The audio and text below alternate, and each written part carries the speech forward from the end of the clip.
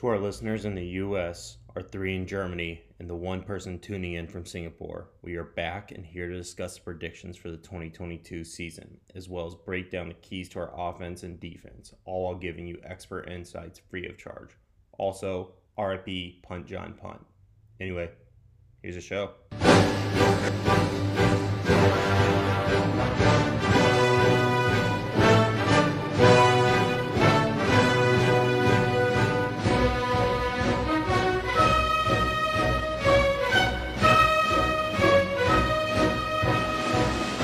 Welcome to the Quarry.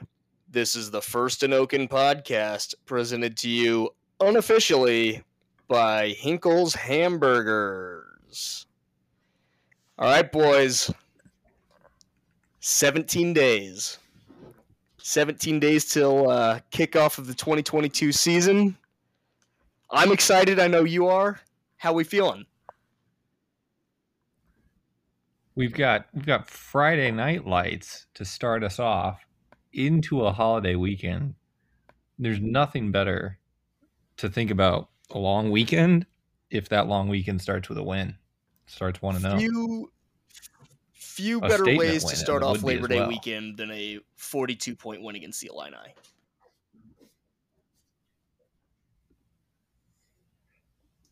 I'm hopeful, Kurt. Oh, as I said before, technical difficulties arrived. I'm feeling all emotions. I'm pumped. We're back. Football's freaking back. IU football's back. Tom Allen's back. And, watching football games at the Quarry is back.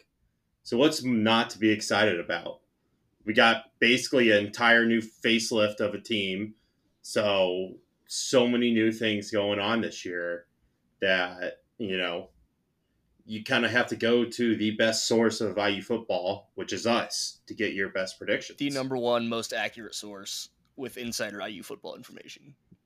But Kurt, excellent point. You are correct. After let's call a spade, tough year last year. Quite the facelift. Absolutely. Minor setback for a major comeback. Quite the facelift on this roster and coaching staff. It's going to be very interesting to see some new things play out. We don't even know who's going to be for sure starting at quarterback week 1 yet. What are some specific roster adjustments, coaching adjustments that you guys are excited for?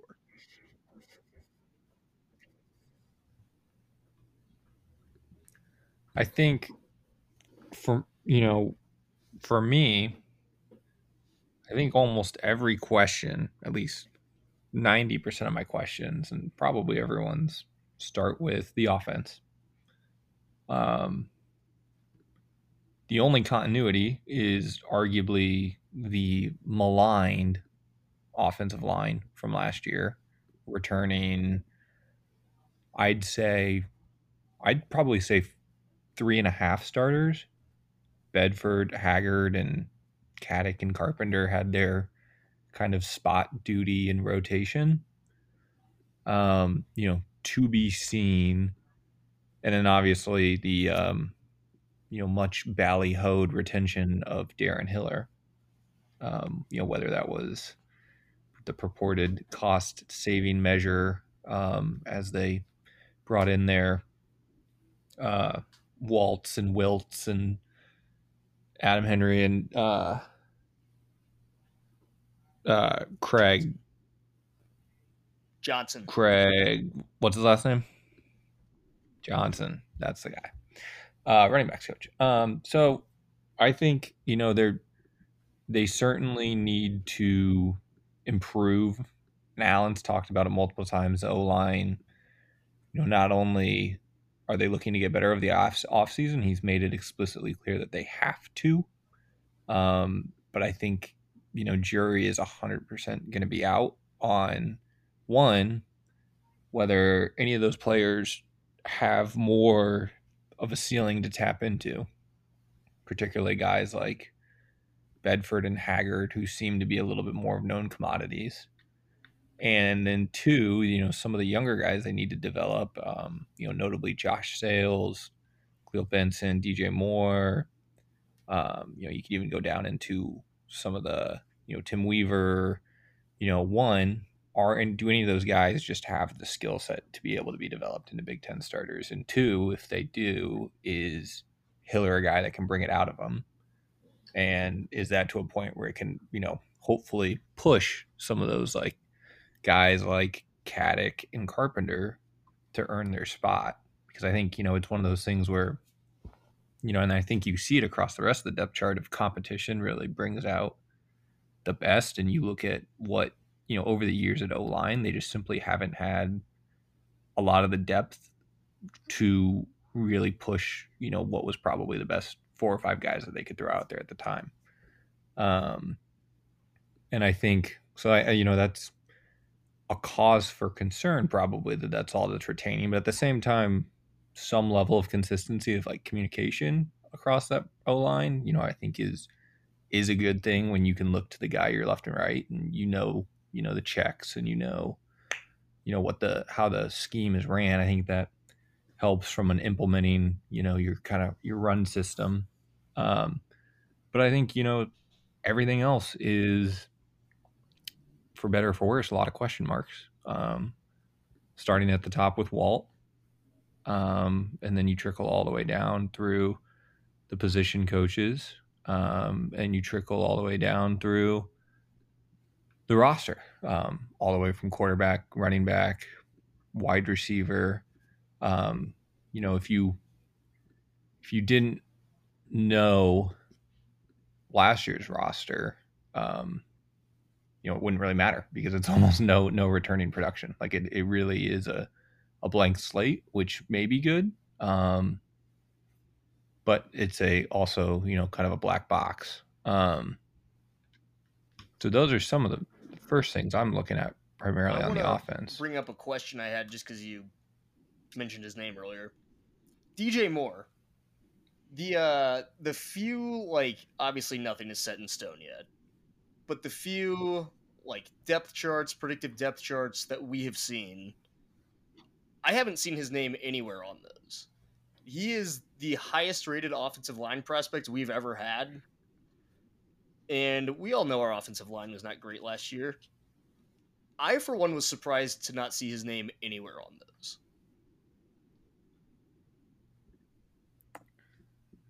I didn't see him anywhere on there either. And if I'm not mistaken, the other guy who wasn't, maybe he was listed second string, was Josh Sales, who I'm fairly certain was the second highest rated offensive line recruit we've ever had. They did have him at backup left tackle behind Haggard, actually, now that I'm looking at it. But it does, I think, to like the argument of like how well are they developing their players, it says something if their elite talent can't push, seemingly substandard starters at important positions. But it's also one where, the learning curve and the physical style of the league, it's probably a little bit hard. But I agree. I think you'd like to see something out of some of those guys. Moving a little bit more back to skill positions, because you talk about, some of the people they haven't mentioned and some of the people they have mentioned. I think that's a lot of the tea leaves that you can read into this offseason. I don't know if I'm surprised or confused. They talk a lot about Dexter Williams. They do kind of talk a lot about Dexter Williams. Which I don't know what to think about, I had kind of written him off for a while. And, and certainly, I don't know if it's them deflecting from some of the other positions and in competition that's going on. I'm of the camp or presumption that Bazelak's going to start. I think probably no question. I think they've given Tuttle every chance to keep the job, but I think he's also I think you know what his ceiling is, and I think it's not going to get you to. And it's a very almost Jimmy Garoppolo style quarterback of like he can kind of run, he can kind of make some throws, might win you a game, but he's not going to elevate your team. And I think once again it's a bit of a black box, but Baszler has some level of production in the SEC, which I think lends itself to saying, hey, we got to see what he's we a have. former what SEC here. Freshman of the Year, if I'm not mistaken. Yeah, he was. Back to Dexter. Do you think Donaven McCulley getting moved out to wide receiver has anything to do with that?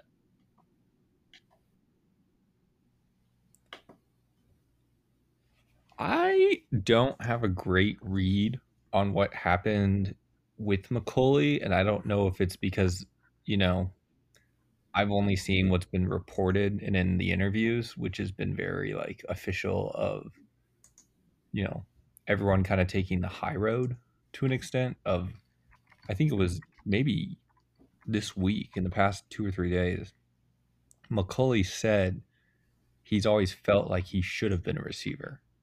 And he only played quarterback through high school because functionally he was the best athlete, and he may have been the best route runner at LN, which I don't know what that says about Omar, but basically just said he was too good at everything else that they had to get the ball in his hands, and the best way to do that was to put him at quarterback, which you do see in high school sometimes of just like, if you put that good of a player at wide receiver, you can kind of minimize that player's impact, and you got to find ways to get your star players the ball, and that's at quarterback. But I don't know if that's just him saying the right things.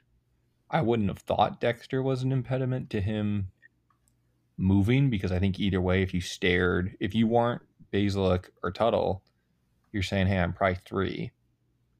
And I think the difference between QB3 and QB4 in a college program is pretty marginal. But you'd have to ask Grant Grimmel that. Excellent point, yeah. He'd argue it's very important. Man, I feel like I've seen a lot of positive stuff coming up about McCulley at wide receiver. Like, he's going to get some run this year, so there might be something to that, in all honesty. It appears that Walt is almost, I don't want to say platoon, because I don't think he has like set trios, for example, that it's, hey, it's got to be these 3, and then you do a full line change for these next 3. But he seems to want to rotate a lot of the guys. And yeah, I think, this positive spin on that is, you just keep a lot of fresh people out there. I think the one thing I wonder is if it means no one separated themselves. Because I think at some point, just for chemistry purposes, like a quarterback's got to have their guy, and that guy's got to be out there. The only returner, DJ Matthews, hasn't necessarily proven to be durable, at least his time in Bloomington, to be seen how full speed he is the first probably month of the season. And so then it's, you look across the presumed top of the depth chart, there's no one that has any chemistry with the quarterback. The only returners, Swinton and the whole Bennett, didn't ever play with their presumed starter Baszler. And then you've got Camper, Zip Simmons, Anderson Kobe, and McCulley. So where those reps go, I'm not certain. In a totally new scheme, totally new quarterback, it's basically fair game on someone to step up. I think, which I actually like, I think schematically, I saw Walt really focuses on find grass. Like, he's told receivers, like, the routes aren't like necessarily set in stone. Like, it's a bit of more of a feel of find space, and it's the quarterback's job to get it to you in that space. Like I think, our receivers, I feel like historically haven't been great at separating. Like when you look at Freifogel, not known for his separation. Miles Marshall wasn't known for his separation.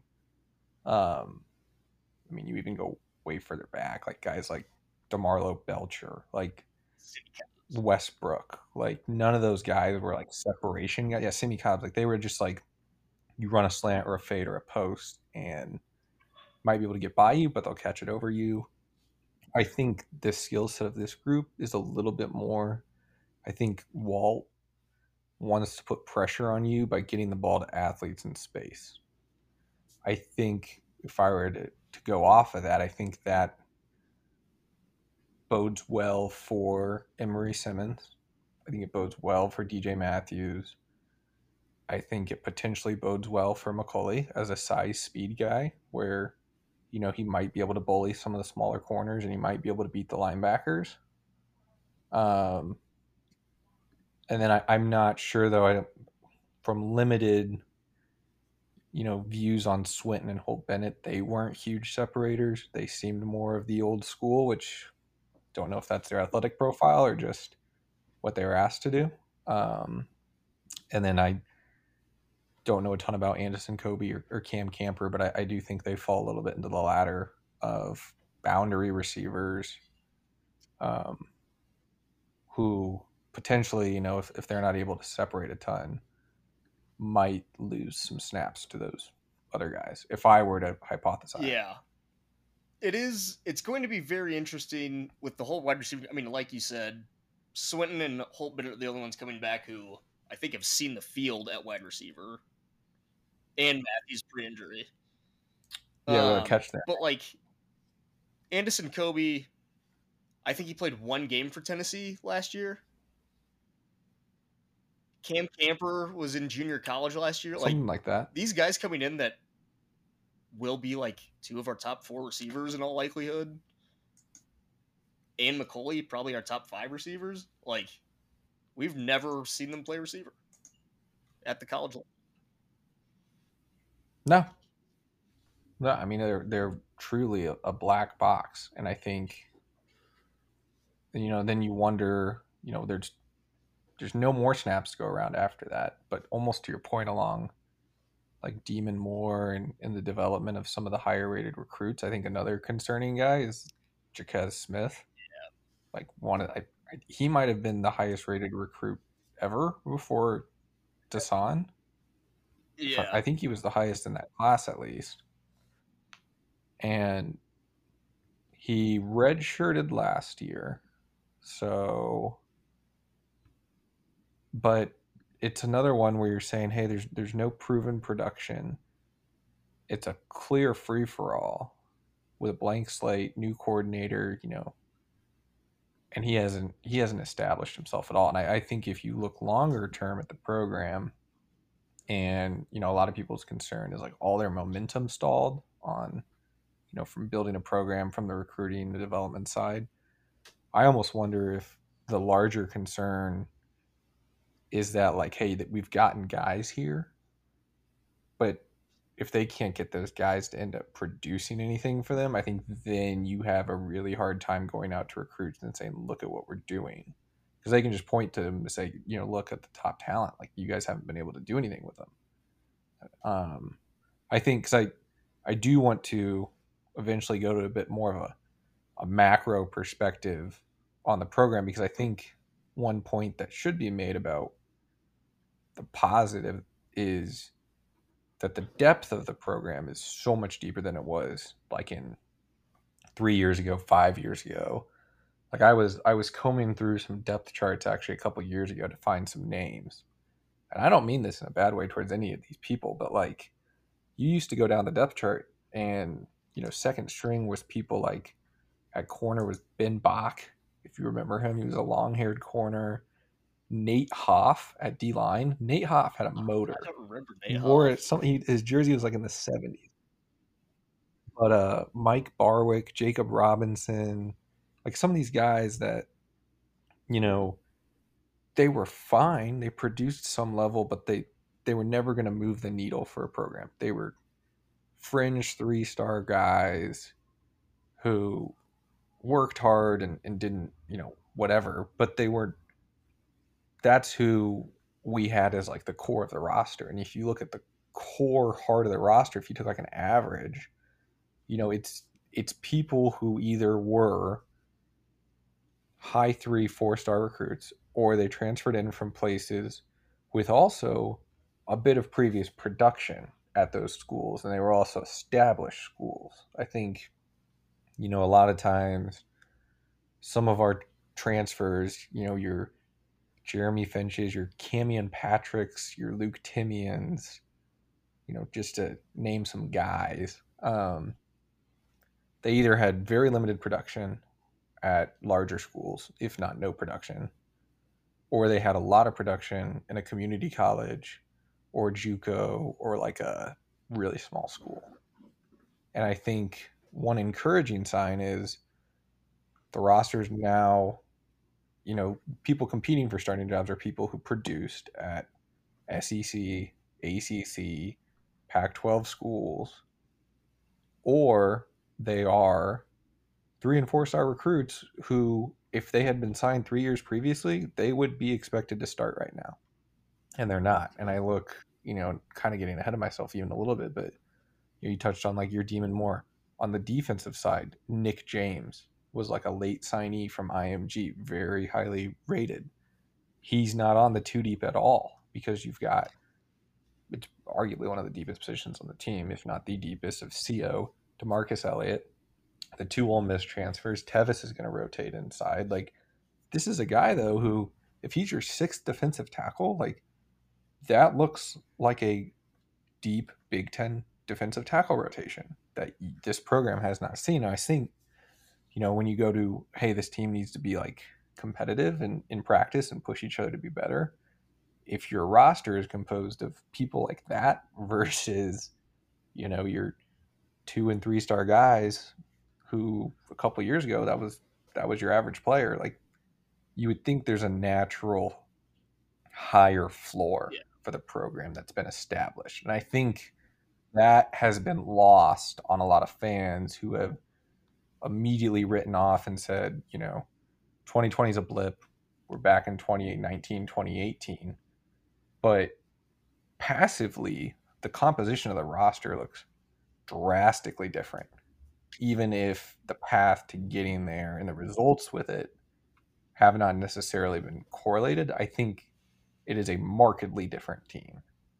And I think that can't be discounted. I think the depth is striking. I think a good point, too, though. Keep going, Kurt. Go ahead, Dank.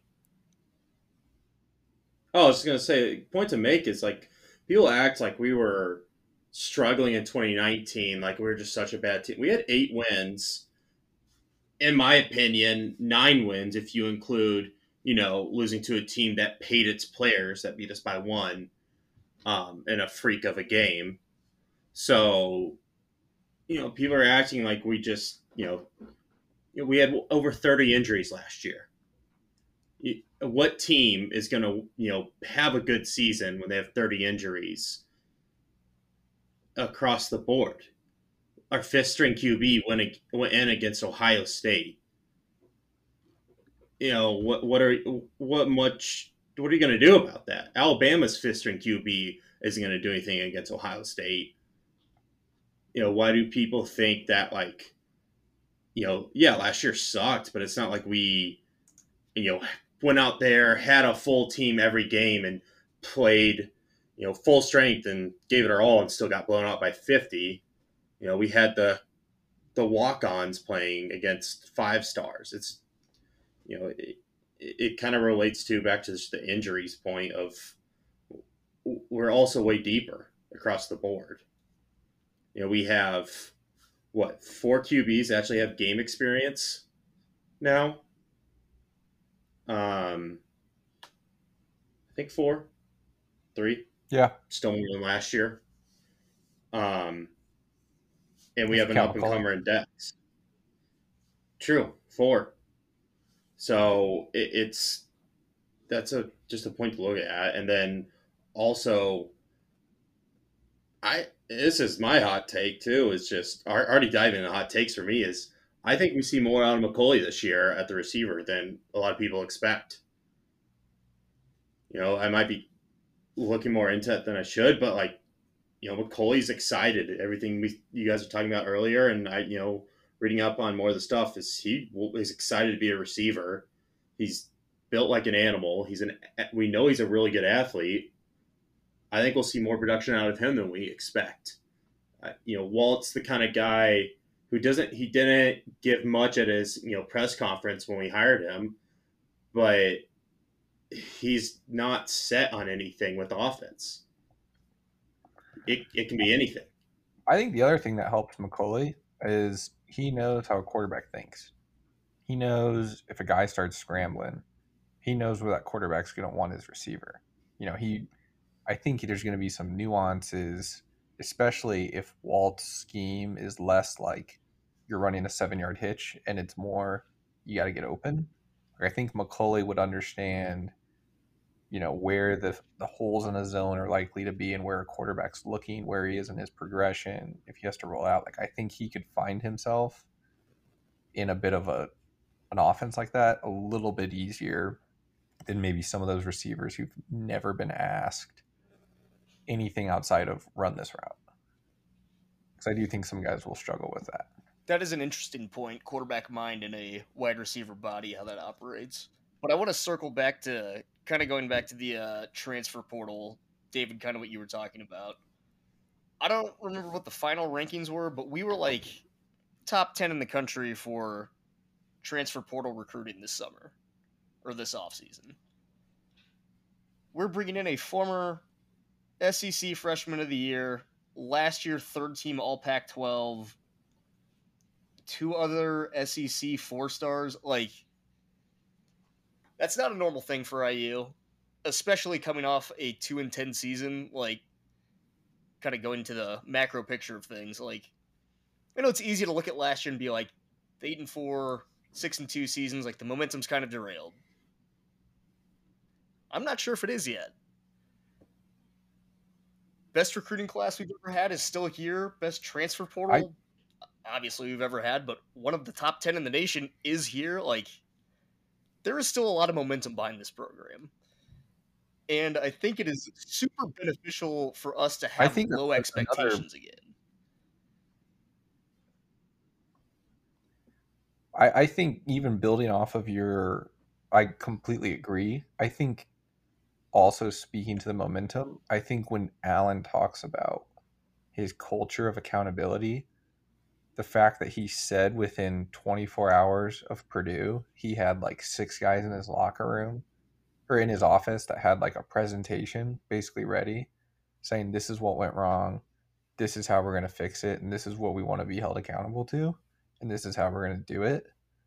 I think that speaks volumes too about guys who, these guys didn't quit on the program. They believe in what Allen's building. I think a lot of that was led on the defensive side, which it's hard to say a lot, but it seems like the Charlton Warren era was a complete and utter disaster from functionally day one. I think it says that because of the way the players approached this year, the amount of them that came back, and I think it also because of the way Allen wants to step in again, more hands-on. I think if Allen felt very comfortable about the defense, he would have let someone come in and call plays. I think he definitely wants his hands back on it. And I think the players are very receptive to that. But I completely agree about the momentum. I don't think it's gone, but I think it's certainly a pivotal year to retain it. Certainly is. We cannot have another 2-10, 3-9 season. Anything like that. Tom Allen can't. Frankly. No. I mean, we talked a lot about offense. We can move to defense in a second, but I think we'd be remiss if I think at one point we might talk about X factors, but I think there's 2 people on this offense we haven't mentioned at all who could be very big X factors, and that's one for me, AJ Barner, and 2, I think Jalen Lucas. What on Barner? I think I jumped the gun on him a little bit last year. I think I was early to the party. If someone listened back on our first podcast last year, I think I had him as my breakout player of the year, and we didn't get there, and that's fine because Peyton Hendershot had a wonderful career, and the quarterback stuff was derailed. But I'm willing to go out on the limb and say that I think Barner could be the best tight end the program's ever seen. You Really? apologize to my best friend Ted Bolzer right now. With all due respect to Ted Bolzer, to Ian Thomas, to Peyton Hendershot, I think Barner could blow the doors off the record books. I think when you look at athletic, his frame, his size, like he's a complete mismatch. He has the speed. I think he is primed for a massive year. And then on Jalen Lucas, I was a little skeptical on his size when he signed and little gimmicky gadgety, but I mean, when you talk about a spread offense trying to put pressure on a defense, prioritizing getting the ball in someone's hands who can make you miss, this guy fits that mold. Like, this team has not seen. You gotta look at his highlight tape on, Twitter. It went viral of him just literally shaking 25 dudes over the course of like 3 minutes on routes. Definitely seems like the kind of guy that could very easily be used just as like utility offensive player. I think he's everything they wanted David Ellis to be. They always talked about moving him across the backfield in the slot, trying to find the best matchup for him, and just could never really stay healthy. But one, I think Lucas is twice as like agile and shifty as Ellis is, and just as fast. So I'm pretty interested to see how they use him. Now we are also notorious for saying that a lot of these players are going to be in our rotation and then they never don't. Most notably last year, McCall Ray, if anyone remembers that comment from Allen. I think the statement literally was just McCall Ray will play for us on Saturdays this year. And then he I don't even think he ever broke a sweat on a Saturday. So we'll see, but I think, that those kind of, I think, someone like a Anderson Kobe is more at risk of someone who they mention a lot about in the fall or late summer and then doesn't see as much playing time. But no, I think when you look at, I think the whole key to the season is going to be how the offense performs, I think, and gels. I think the defense is pretty known commodity. I feel comfortable about its ceiling and its floor. I think, whether this team can get to a bowl game is going to be whether all these transfers can gel and whether Walt's system clicks. And I think two players that, outside of Baszler, he's the number one X factor in all of this outside of the scheme. But I think two players who will help them separate that is going to be Barner and Lucas. Let's we've talked about the offense quite a bit. Want to move to the defensive side of the ball. Chad Wilt taking over the defense. A lot of turnover, a lot of faces coming back. However, a lot of talent coming back. Think about Tion Mullen, Jalen Williams, Devin Matthews. All these guys have had all Big Ten honors. A lot of injuries last year. Transfers coming in. J.H. Tevis was, I believe, third team all Pac-12 last year. There's a lot of talent there this year. Is the defense more talented on paper this year than last year? I think it's close. I'm not sure I would say yes. Take out McFadden. If you take out McFadden, absolutely. If you take out McFadden, you take out McFadden and you take out Reese Taylor, and whatever your thoughts were on the limited 2 games of Jaron Handy.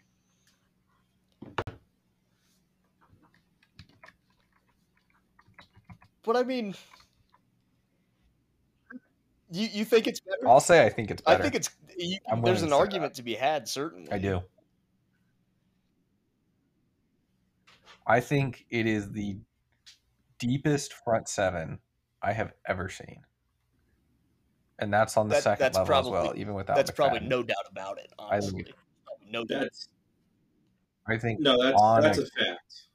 on a complete basis, top to bottom, that front seven is rebuilt in a way that is geared to be able to stop the run in the Big Ten. I agree. Your question has always been whether they can get to the passer, and that I still have a little bit of questions on. I don't know if they have the super explosive bendy edge guys yet. I think they'll have to get a little creative on some blitzes still. But I think that is a rugged front seven that you can rotate guys and stay fresh and feel comfortable and confident that you're not just going to have people gashing you over and over again. Definitely agree.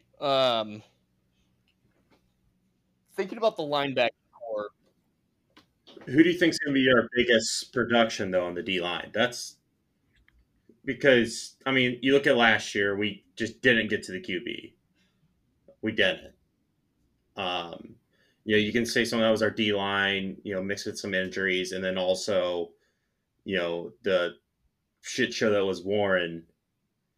But yeah, who do you guys think is going to be that person end of the year? You're just like John Henry Tevis. I am very excited about this man. Yeah. I didn't know it was John Henry, but that makes all the sense in the world. But automatic Cal transfer, I mean, he was a performer last year for Cal Berkeley. He seems to me like the guy who has the athletic makeup to be someone who should be able to consistently get to the quarterback. He's fairly explosive for someone who will likely be playing D tackle. I'm very excited about him.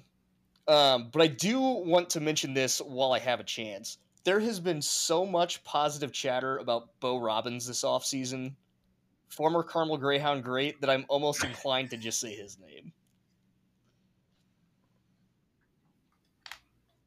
That he's the breakout player on the front seven?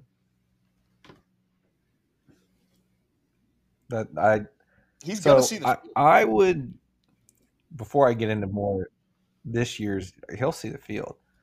I think last year's problem was like Ryder Anderson's playing D end, and Ryder was a great run blocker or run stuffer. He's not good at rushing the passer. He is your typical strong side end who's almost more suited inside on a passing down. I think so they had him. They had James Head, who always seems to be this tantalizing, maybe sort of could be a 6-sack guy if he figures it out. But people have said that now for probably 3 years. And he hasn't. Now they say he's had his best offseason again ever with Lance Bryant, who's next to be mentioned. Two guys who, to be honest, if you looked at the production, I think Lance Bryant was our most effective pass rusher last year, which is kind of sad, all things considered. And I think it's most likely to be he will be usurped in production from a pass rush perspective by Miles Jackson, by potentially Dasan McCullough. And I do think, given the depth they have, and I read that Paul Randolph's been doing a lot of cross-training with those linemen, as in he'll move some of those outside guys in, he'll move some of those inside guys out. I think that gives them a lot of optionality to, and I said this at one point on Twitter, but I think you're going to see people like a Tevis inside on passing downs, but outside on rundowns, because they've got big beef with Co, DeMarcus Elliott, and the Ole Miss duo to handle rundowns on the inside. I think you can get away with Tevis as a strong side end on a running down with a Lance Bryant or a Head, James Head, maybe even potentially as your bull on a rundown, like an obvious rundown. And then I think as you go into passing situation, and Bo Robbins, I think in a passing situation could slide inside with a Tevis. But I think in passing downs, you're going to see Miles Jackson a lot. And I think you're going to see less of, some of those.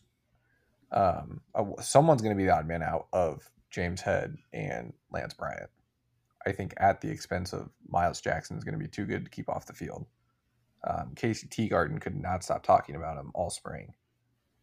It seems like Lance and Head have, made it much more of a competition. But I think the talent of Miles, and I think Dasan as well, I think they want to find ways to get those guys into the lineup. And I think that's going to be on third downs where, if McCullough's out there, you feel comfortable if he has to call off a blitz and go guard a running back or a tight end probably in the zone. You can't do that with a Lance Bryant or a James Head. So I think you're going to see more of your Miles Jacksons, Dasan McCulloughs out there on the passing downs with some of those smaller D ends and D tackles, or bigger D ends and smaller D tackles inside on the pass downs, which I think if you can get production from the inside is massive. And DeMarcus Elliott actually is a fairly solid pass rushing interior D lineman. He's no Jerome Johnson. Jerome Johnson was an incredible D tackle pass rusher, but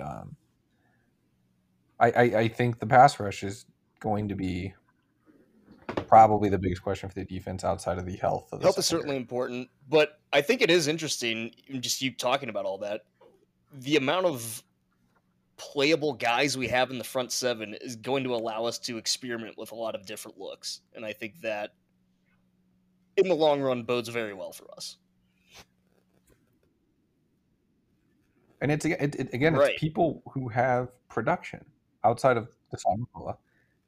Even with Jaron Handy last year, it was a lot of like tantalizing, like look at what he could be, like really high 4-star at Auburn who, never figured it out, and obviously just never figured it out here. But like James Head been around the block, Lance Bryant been around the block, Miles Jackson had played a lot of football for UCLA. Tevis, like very long production at Cal. Like these guys have experience, and I think that a lot of people did end up discounting the transfers. If they couldn't play somewhere else, like they come to IU. But I don't think this is quite that situation. The Ole Miss guys, maybe they didn't play a ton last year, but Tevis was literally Pac-12 honorable mention all conference. He is a grad transfer coming. Like, this isn't just the normal transfer. This is a guy who's going to step in on the first day and be one of our better defensive players. I think he's a different style player, but I think its impact could be very similar to like a Weston Kramer last year. Weston Kramer was a very underrated D lineman for us last year, in my opinion. I thought he was very disruptive. I think, a little bit under the radar of the transfer. Like if you were to ask the average to more informed IU football fan to name 3 to 5 transfers this year, they would name Baszler, Shivers, probably Zip Simmons, and then they, by then you may have run out of names for them already. But Miles Jackson and Justin, you focus on those offensive skill guys. I think Tevis is one that can't be overlooked. Agreed 100%. So I agree. All right. How do we feel about moving on, looking at the upcoming schedule, giving our listeners an accurate representation of what we can expect this year? How do we think we're going to do, though, on the defensive play calling, though? Like, how do we feel about that going into this year? I think they're going to be more aggressive. I think Allen talked a lot more about returning to almost an instinctive kind of like play the ball and go make turnovers and wreak havoc. If you remember the Kane Womack, kind of havoc swarm defense, that wasn't what Charlton tried to do. Charlton, I think, for what he was, my understanding limited, was it was a bit more of a technician, like refined defense of, the nuances of schemes and zones and mismatches. And it was less like go play football. And I think Allen, to some extent, wants to kind of let those guys loose a bit and trust their instincts. And I think, given the experience across it, I have every reason to trust that. You can go tell Cam Jones, Aaron Casey, CO, you can tell Monster, you can tell Bryant Fitzgerald, go play football. Those guys have all played together for 4 years. Like, they know each other, they know their roles, they know what to do. I think they were thinking too much last year, and that when you think you're not playing the ball, teams just took advantage of that. And I think they're going to be more aggressive, which I think players like too. I think the aggressive style from Kane Womack, pre-Charlton Warren, I mean, that was big for us because we'd be aggressive, kind of bend, don't break to some extent, force some turnovers, and that wins you games. If we can just... And aggressive is absolutely how you flip some of those Ohio State, Michigan, Penn State matchups. Right. You get 3 turnovers and you hope you're in the ball game in the fourth quarter. Yeah, absolutely. You can't. Maybe now you can, but I think the argument is when you're going up against loaded 5-star rosters, you can't play complacent. You've got to try to make them uncomfortable. And the easiest way to do that is be aggressive, be ball hawking, and, apply pressure. All right. How do we feel about a little schedule preview? We can do that because I may need a separate podcast about the secondary. We could probably do an entire hour podcast on the secondary. It'd be too we'll try to cut this at an hour so we can retain some listeners for the following episodes. Client retention. That's what we're all about here. Okay. All right. Opening game. Illinois. Friday Night Lights. Are we doing score prediction? Hear you guys. Or is that a later episode?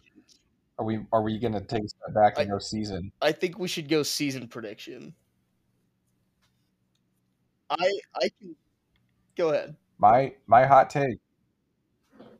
I've told many people this who will probably be listening. I think 5-1 going into Michigan at home is not as crazy as the average fan would lead you to believe.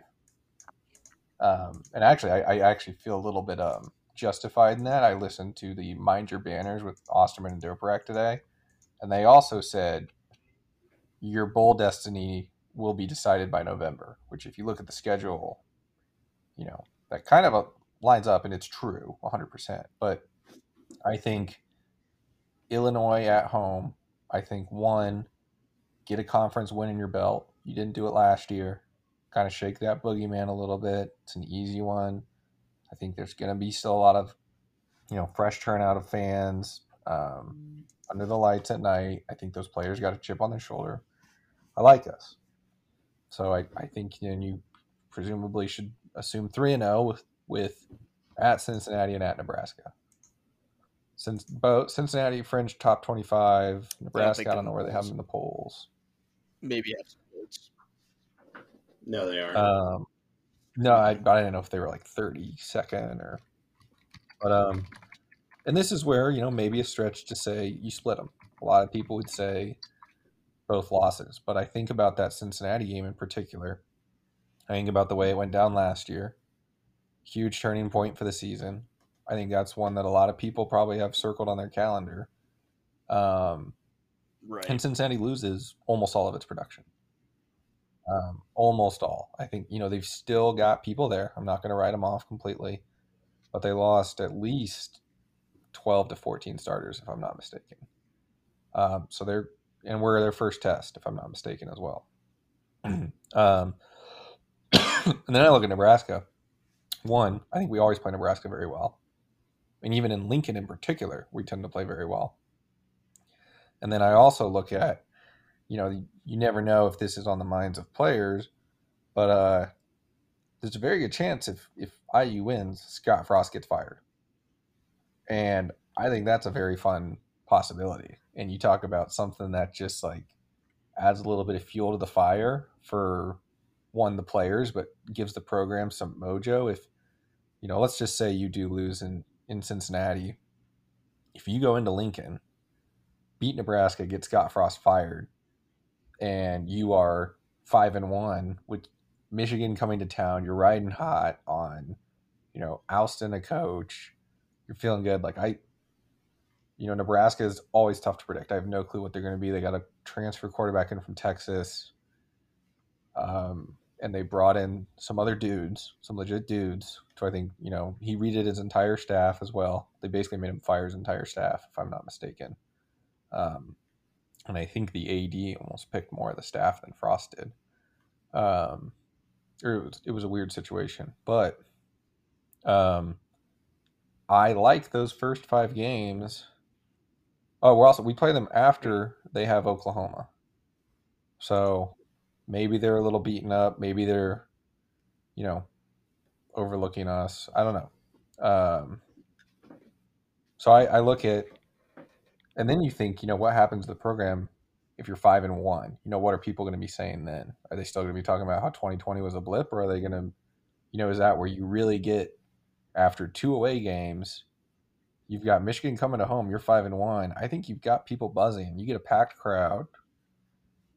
I don't know. So I'll stop there though, and I'll say after 5-1, I'll move to my season prediction, and I think that's going to be. It would be 8-5. Who are the 5 losses? I'll go 8-5, and I think Who are a the lot 5 of losses? that. Huh? They would be. I mean, I do think we lose at the Big House, or not the Big House, the Horseshoe. I think we lose at Michigan State in November. I think we lose to Penn State. We just never play Penn State well, although we did beat them at home last time. But I don't think they want to lose in Memorial Stadium again. So Penn State, Ohio State, Michigan State. I do think you lose 3 going into the bucket, which is why I think it is more important that you get that momentum early in the year. So I think then between, I think you lose one of Cincinnati, Nebraska, and then you lose one of Michigan, Maryland, Rutgers, Purdue. I may be miscounting here though about how many games there are total. There's only 12. So the 8th win would be the bowl game. So I'll say 7-5. Yeah. The 8th win is the Citrus Bowl in Orlando against that would be fun. Colorado. I like us for 8-4, 9-4 with a bowl game victory, 9 Indiana. Prophecy foretold. The prophecy foretold? I think we're gonna be 5-0 going into Michigan, which is gonna be incredible. Like you said, Cincinnati is returning almost 0 production. I would have to pull up their schedule, but I do believe that we are their first Power 5 school. I don't have any faith in Scott Frost or Nebraska. I don't think anyone has any reason to. And we haven't lost in Lincoln in 5 years. Is that right? I think that's right. I think that's right. So yeah, the thought of being 5-0 going into Michigan at Memorial Stadium is super exciting. I think we drop Michigan. But then you have Maryland and Rutgers back-to-back after that. I think we take both of those. And then I guess you lose those 3 straight, Purdue would make 8 wins.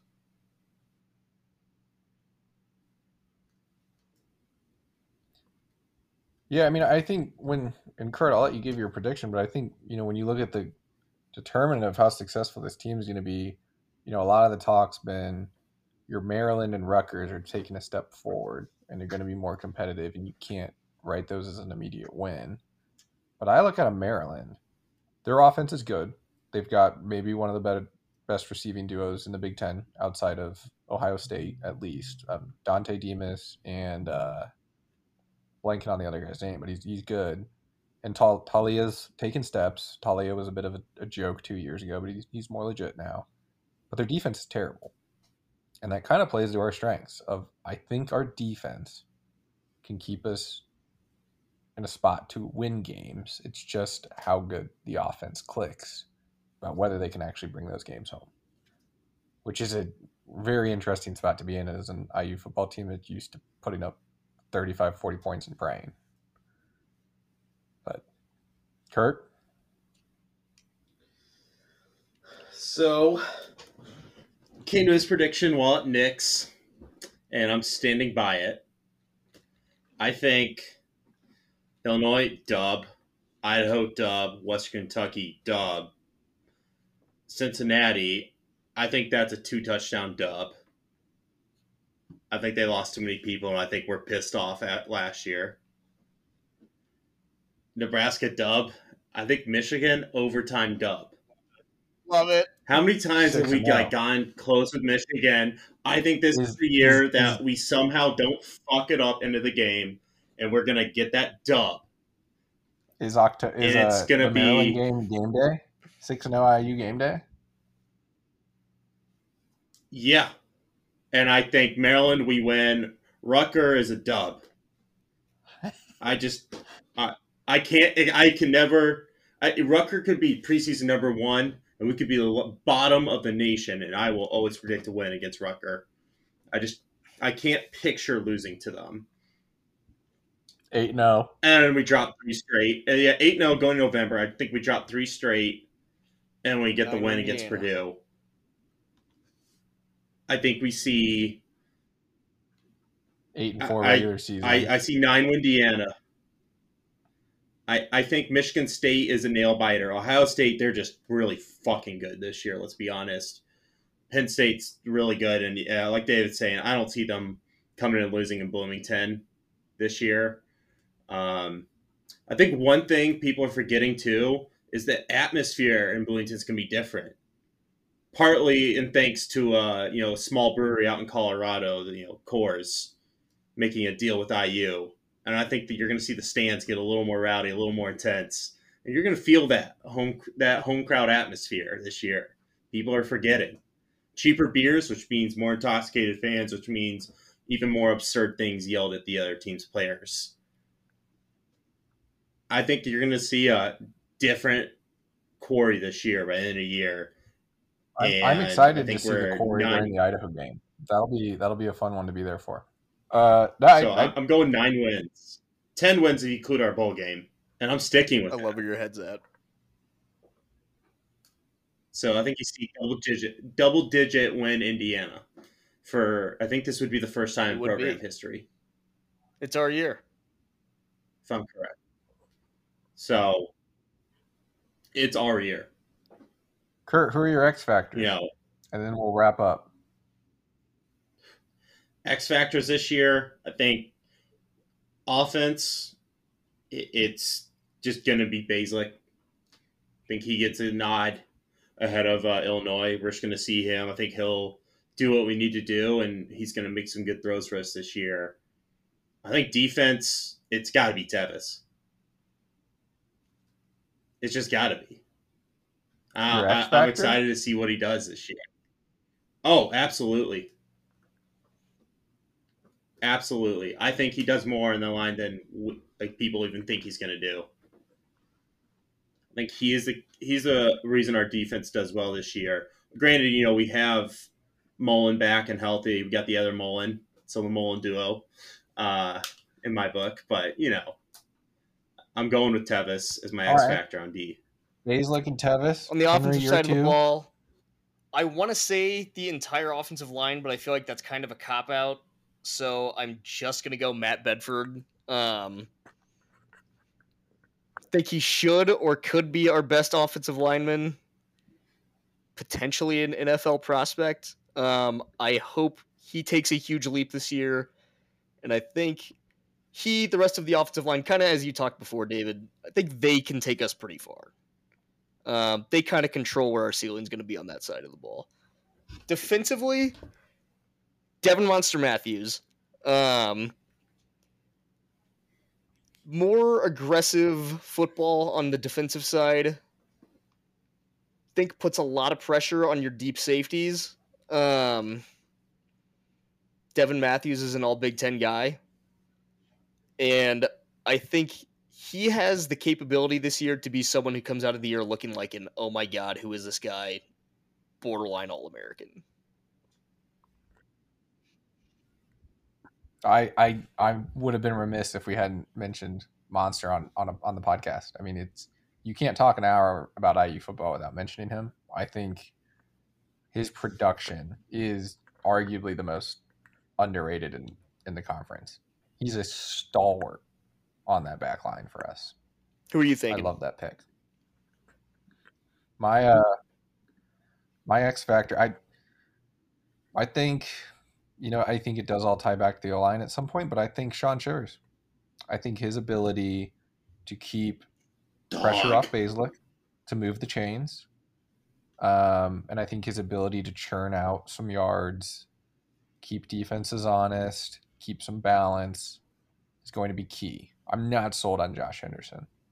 I think I'd be more surprised if he had a consistent role at the end of the year than not. I think it's way more likely that you see, hopefully, and I think it's better for the program, Howland or Holloman and Lucas taking the snaps behind Shivers.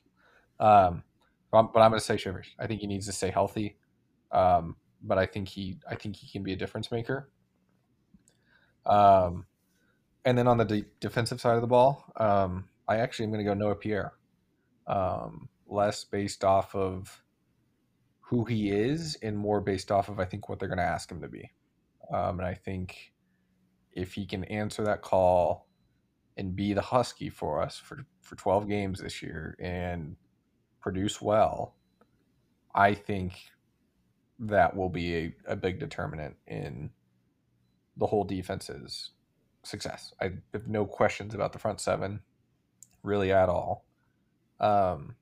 But I think the durability concerns along the secondary, particularly with Pierre Husky, are big. But I think if he answers that call, and he answered that call last year at corner, if he can answer that call this year at Husky, I think the defense is top half of the Big Ten.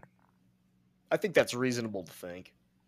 Were you guys surprised to see him, as more stuff kept coming out, as Husky 1? I was. This may have to be the next podcast. Fair. Like, I could go on forever about this, but yes. Well, yes. Do not get David started on the Husky position.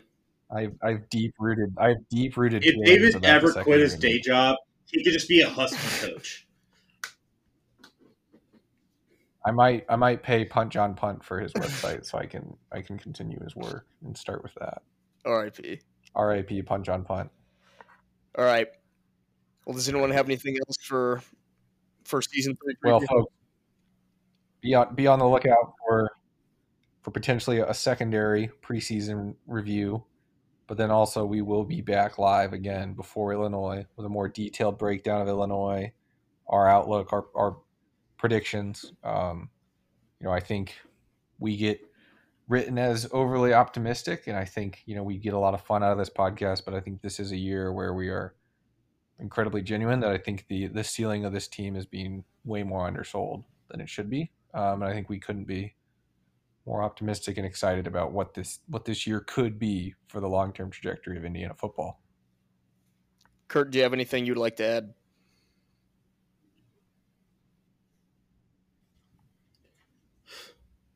9 Indiana before the bowl game this year.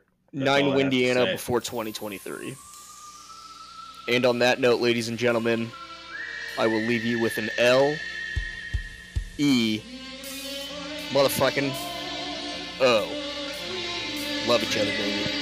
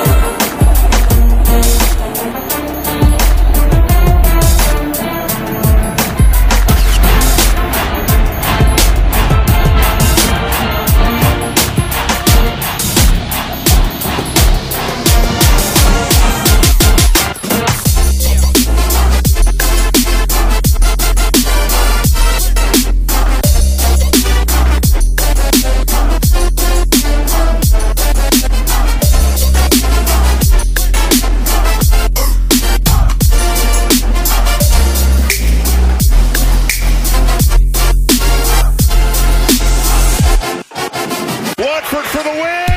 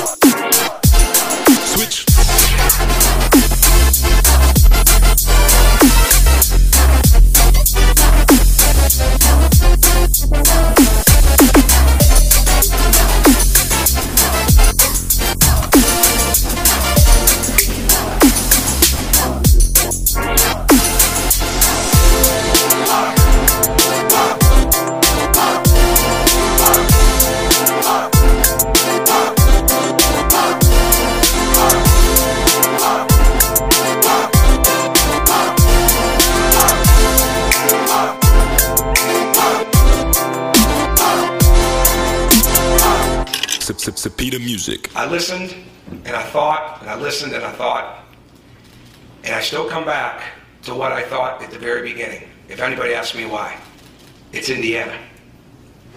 It's Indiana. What I feel is the pinnacle, the absolute pinnacle of all of college basketball.